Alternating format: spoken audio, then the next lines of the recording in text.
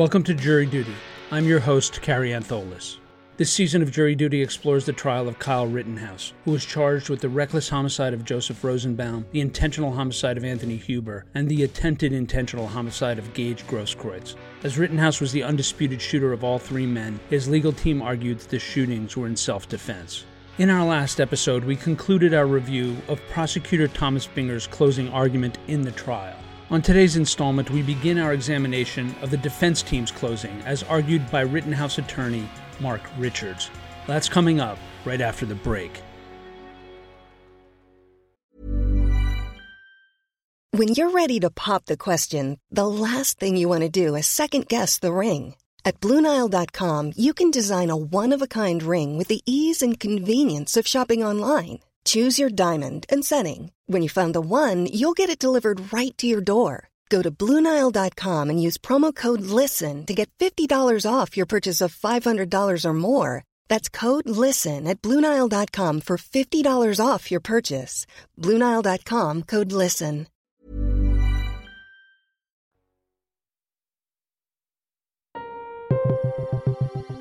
With Prosecutor Binger having completed his closing, after a break in the proceedings, Judge Bruce Schrader invites defense attorney Mark Richards to deliver his closing argument on behalf of Kyle Rittenhouse. Richards begins by presenting to the jury via the courtroom TV screens a still frame of the decedent, Joseph Rosenbaum, and he uses it to challenge the prosecution's characterization of his client. May it please the court, ladies and gentlemen of the jury, good afternoon. Showing you a snippet of State's Exhibit 18, which Mr. Binger just spent 3 or 4 minutes showing that Mr. Rosenbaum wasn't around. And my client couldn't know that he wraps his head in orange. Chain, bag, orange. As if echoing the early defense objections during his closing, Prosecutor Binger rises to object before Richards can finish his first paragraph. Ladies and gentlemen, we had this video almost as long as they've had this video.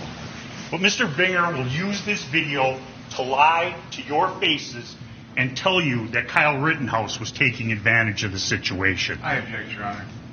It's in the picture. It's argument. Richards continues his counteroffensive against Prosecutor Binger and his narrative. Ladies and gentlemen, this case is not a game. It is my client's life. We don't play fast and loose with the facts, pretending that Mr. Rosenbaum was Citizen A #1 guy. He was a bad man. He was there. He was causing trouble. He was a rioter. And my client had to deal with him that night alone. When I say that the truth matters and this is not a game, what do I mean by that? Mr. Binger is the one who put on the Kandari brothers. The reason he put them on, in spite of what he might say today, is because he wanted you, now 18, soon to be 12 people, to say, gosh, that kid just went to that place and just protected it. He wasn't asked. He was asked. Mr. Kandari's asked Nick.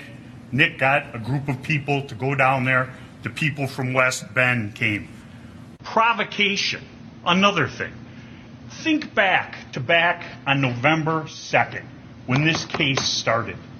Did you hear one word out of Mr. Binger's mouth about provocation? You didn't, because it was never said. But when his case explodes in his face, now he comes out with provocation. That was opening. And most importantly, in opening, quoting from Mr. Binger's first paragraph of his opening statement on November 2nd, 2021. This occurred after the defendant chased down Mr. Rosenbaum and confronted him while yielding an AR-14. Ladies and gentlemen, you've seen the videos. Mr. Rosenbaum sees, and I'll show you the video in my closing argument. You'll see Mr. Rosenbaum take off when he sees my client coming, along with the Zeminskis, to set up the ambush of my client.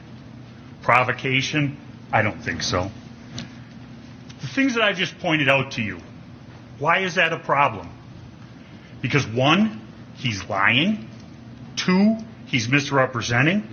Or he wasn't prepared when he started this trial, and his closing argument has been a change to try and fit what has come out. Remember how when he was talking, there's no proof that the Rosenbaum and Ziminski knew each other. Maybe they didn't know each other that night, but they were together throughout the night. You see them together in pictures wreaking havoc in this city. And now we have the magic pixel camera that brings forth his provocation. I'm going to go through the charges, and we'll talk about each one of them. Then I'll go through the witnesses, and hopefully I'll bring it home in an honest and forthright fashion. Richards next enumerates the charges against his client, urging the jurors to assess these charges through a prism of common sense and good judgment. Count 1, reckless homicide. My client shot Joseph Rosenbaum. Ladies and gentlemen, make no mistake, there was nothing reckless about my client's conduct that day in regards to Mr. Rosenbaum. Mr. Rosenbaum was coming at him. My client ran from him, retreated, which is not needed, continues to run. The plastic bag is thrown, the metallic plastic bag. Kyle doesn't know what it is at that time. It causes him to turn and look over his shoulder, pointing the gun in that direction. Mr. Rosenbaum, is he dissuaded by that? No, he is not. He continues running and advancing on my client. That whole time, the state doesn't say anything about Mr. Ziminski firing the shot, Mr. Ziminski having his gun up. Think of the circumstances as they existed at 11:50 on August 25th of 2020. He runs through that parking lot. He continues running on. He turns as he comes into that box canyon with the cars, the van, and I believe it's a Pepsi machine, and he turns because he has no place else to go. I'll show you the Zanine video later on.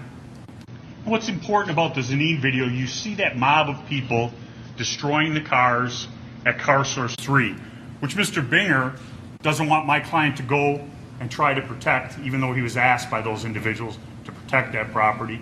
Nick Smith called him, hey, they're bashing up the cars and starting fires. Go down there. He goes down there. He has as much right to go there as anybody else in the city of Kenosha and be unmolested by the likes of Joseph Rosenbaum, Kelly, and Joshua Ziminski. And Mr. Binger says, oh, we'll get the Ziminskis later. Well, ladies and gentlemen, last time I checked, this is still the United States of America, and he has the burden of proof. If he wants you guys to believe that my client pointed a gun at him, call the Ziminskis. Put him on the witness stand, ask him questions, and let me or Mr. Sharafazi cross-examine him. That's how we do things in a court of law, but not in Mr. Binger's court. He says, I'm blaming the victim. As a defense lawyer, I might get accused of that more than some other people. Ladies and gentlemen, Mr. Rosenbaum was shot because he was chasing my client and going to kill him, take his gun, and carry out the threats he made. And Mr. Binger wants to make a big hullabaloo about the shot in the back. Remember his opening statement. He shot him in the back. And that's why I'm sitting here in front of the jury like this. Did he shoot him here? Did he shoot him there? Because of the way the bullet went in and where the bullet ended up in the hip, you know full well that the individual, and I asked the doctor, is on a horizontal plane. What is that horizontal plane consistent of? Somebody leaping, lunging at my client. And we know how close Mr. Rosenbaum was to my client. The furthest he could have been when it started, the first shot, 4 feet with the stipler. We know that his hand was on the gun. Mr. Binger wants you to believe that that was just happenstance and accident. Come on, people. Physical evidence does not lie. Use your common sense and good judgment. Tired of ads interrupting your gripping investigations? Good news. Ad-free listening is available on Amazon Music for all the music plus top podcasts included with your Prime membership. Ads shouldn't be the scariest thing about true crime. Start listening by downloading the Amazon Music app for free or go to amazon.com/truecrime ad-free. That's amazon.com/truecrime ad-free to catch up on the latest episodes without the ads.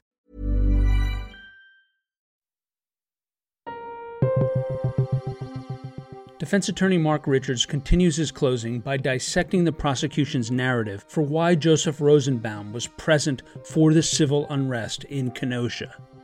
He talks about Mr. Rosenbaum just somehow ending up down at the riots. Remember that? Mr. Rosenbaum, according to the testimony, walked from the bus center 4 miles out to Ms. Swartz's house, and then he couldn't stay there for some reason, and 4 miles all the way back. That's not just ending up. That's going someplace with a purpose, and throughout the night you saw his purpose. And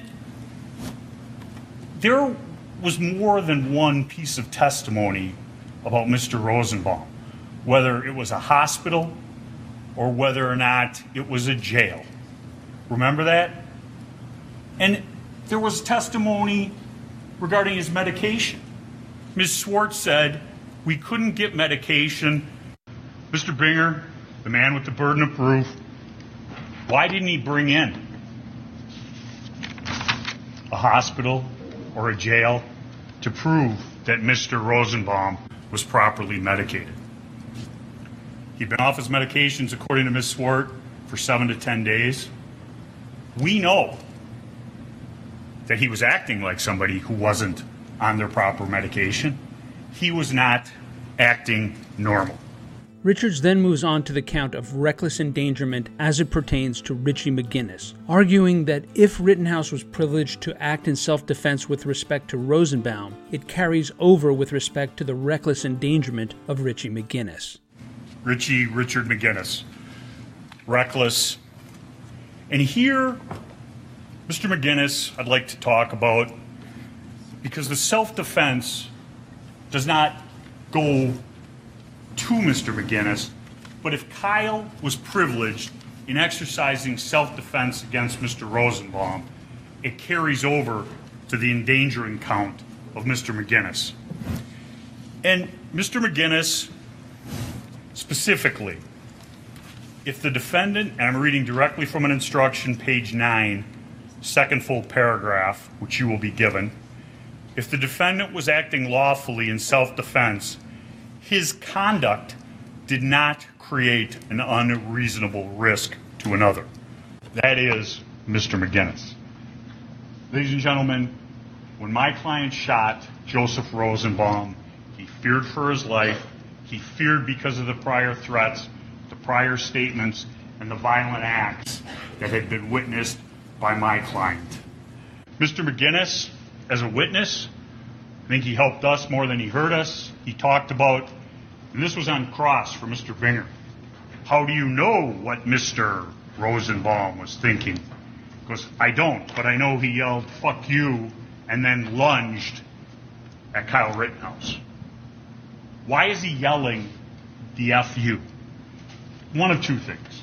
One, to intimidate, or two, he got into a situation over his head, thinking, as he said before chasing him, you won't do shit, MFer. He states Kyle did not know that he was there, meaning Richard McGinnis. He's a citizen journalist who was running along with his hand in his phone in his hand up in the air in to get a story. My client is not responsible for endangering him when he runs into danger.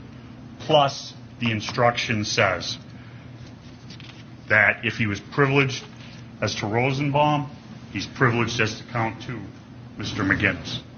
Richards then transitions to count 3, the charge of attempted homicide of the unnamed complainant the defense has called Jump Kick Man. Count 3. Jump Kick Man. The uncomplaining, unidentified witness in count 3. There will be some video later on when I'm going through some of that. You'll see, and I ask you to pay attention. The state has said he's not kicking him. He doesn't hit him. When you watch the video, and it'll be in slow motion, watch where his foot goes, watch what happens to Kyle's head. The force of him kicking him in the face spins his body 180 degrees around. And then it's on. Huber coming in from behind, hitting him in the neck with the skateboard. Ladies and gentlemen, what you see throughout event number 2, and this is the beginning of it, is individuals working in a mob. They don't know what happened at Car Source 3, event number 1. But somebody said, hey, he shot somebody. Doesn't know that he was being chased by a crazy person. But they're going to get their licks in on Kyle Rittenhouse, or, as they perceive him, somebody from the other side who has been putting out their fires, causing problems for them, stopping them from wreaking havoc in Kenosha like they did the night before. And, ladies and gentlemen, the standard is likely to cause death or great bodily harm. Great bodily harm is defined as likely to cause serious bodily injury. A kick to the head is likely to cause a serious injury. Did my client suffer a debilitating injury as a result of that? No, but that's not the standard. Next up for Richards is the charge against Rittenhouse of the intentional homicide of Anthony Huber. Mr. Huber, he's a rioter, pushing a dumpster lit on fire, going to the barricades to pick up pepper balls, throw them back, pointing his middle finger at the police. He's assisting Rosenbaum at the gas station, hits Rittenhouse 2 times with the skateboard, and attempts to disarm him. You'll see it all in the slow motion video later on. And Kyle Rittenhouse is running away from Anthony Huber. The state wants to call my client an active shooter. And the reason they want to do that is because of the loaded connotations of that word. Everyone has heard of the theater killings, the school shootings, and things like that. Ask yourself, the definition of an active shooter is somebody with a plan to inflict multiple casualties, usually out of anger or animus towards a group. This case, what caused Kyle Rittenhouse to shoot somebody? Joseph Rosenbaum. He runs after shooting Joseph Rosenbaum for almost 2 blocks before scene number 2. Richards then returns his focus to Prosecutor Binger's characterizations of his client. Mr. Binger makes a big thing about Kyle Rittenhouse not staying around Car Source 3 after the shooting. Ladies and gentlemen, if Kyle Rittenhouse had stayed at Car Source 3, all that would have happened is it would have made the police have an easier job, because scene 1 and scene 2 would have been put in the same location. My client ran 2 blocks without shooting at anyone, pointing at anyone, doing anything to try and get away. He tells the individuals he's going to the police, and he's running in that direction when he stopped. He's hitting the head with a hand with a rock in it, knocking his hat off. Who comes in next? Anthony Huber, for the first time. Hits him. Opening statement, Mr. Binger, was he takes a swing at him. Now it's he blocked, because we took the videotape and lightened it up. Huber strikes him in the head and arm the first time. Jump Kick Man comes in, kicks him in the face, spins his body 180 degrees, and Anthony Huber comes in for the second lick to the shoulder neck area, trying to take his head off. And when he does that, his other hand goes grabbing for the gun, his bare hand onto the gun and pulling it away from Kyle Rittenhouse. Mr. Binger wants Kyle to sit there and hope and pray to God his strap works, and Anthony Huber can't get the gun. We don't know that. We'll never know that as he's running away from him. A shot as the gun is being separated from his body, and you'll see the butt way far away when the shot is finally fired. Even Gage Grosskreutz said he was concerned about the blows that Jump Kick Man and Anthony Huber were inflicting on Kyle's head. That's probably the only thing I agree with Mr. Grosskreutz. The final count against Rittenhouse that Richards addresses in this section of his closing is the charge of attempted intentional homicide of Gage Grosskreutz. The state must prove beyond a reasonable doubt that what Kyle did under those facts and circumstances was unreasonable, that he was not entitled to self-defense. Consider all the events that had occurred that evening. Him being attacked, kicked in the head, hit in the head with a skateboard, other individuals running up on him, and now Mr. Grosskreutz runs up on him. And the first action of Mr. Grosskreutz, and I'll go through the video later, is really he's running in, the hand is coming up, and the gunshot with Huber goes off. And the natural reaction is the flinch. He covers up. And then he pulls his hands up. And as he's standing with his hands up, look, he's not gripping the gun anymore in a pistol grip. Hands apart, hands up. And as he comes in to finish the job, the hand is on the gun going for Mr. Rittenhouse. And he says it's an involuntary movement. The shot comes before it gets directly to his head. But the motion is coming, the shot, and it continues on with that momentum.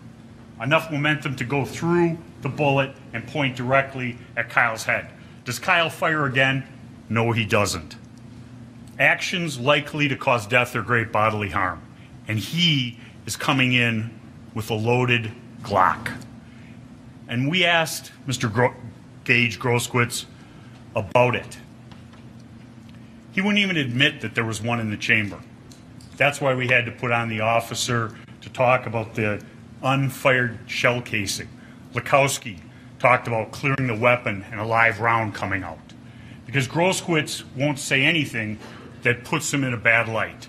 Grosskreutz, the person who has 10 million reasons to lie. And we all know he did lie. Because he never gave a new interview after giving a statement saying he dropped his gun going down the street. Ladies and gentlemen, those are the charges. Those are a synopsis of the charges. As I stated, the burden is on the state, and they must prove beyond a reasonable doubt that my client did not have the right to self-defense. And with that, we conclude this episode of Jury Duty, the trial of Kyle Rittenhouse. Join us on our next installment as we continue our review of the defense's closing argument in the trial. Tired of ads interrupting your gripping investigations? Good news. Ad-free listening is available on Amazon Music for all the music plus top podcasts included with your Prime membership. Ads shouldn't be the scariest thing about true crime. Start listening by downloading the Amazon Music app for free or go to amazon.com/truecrime ad-free. That's amazon.com/truecrime ad-free to catch up on the latest episodes without the ads.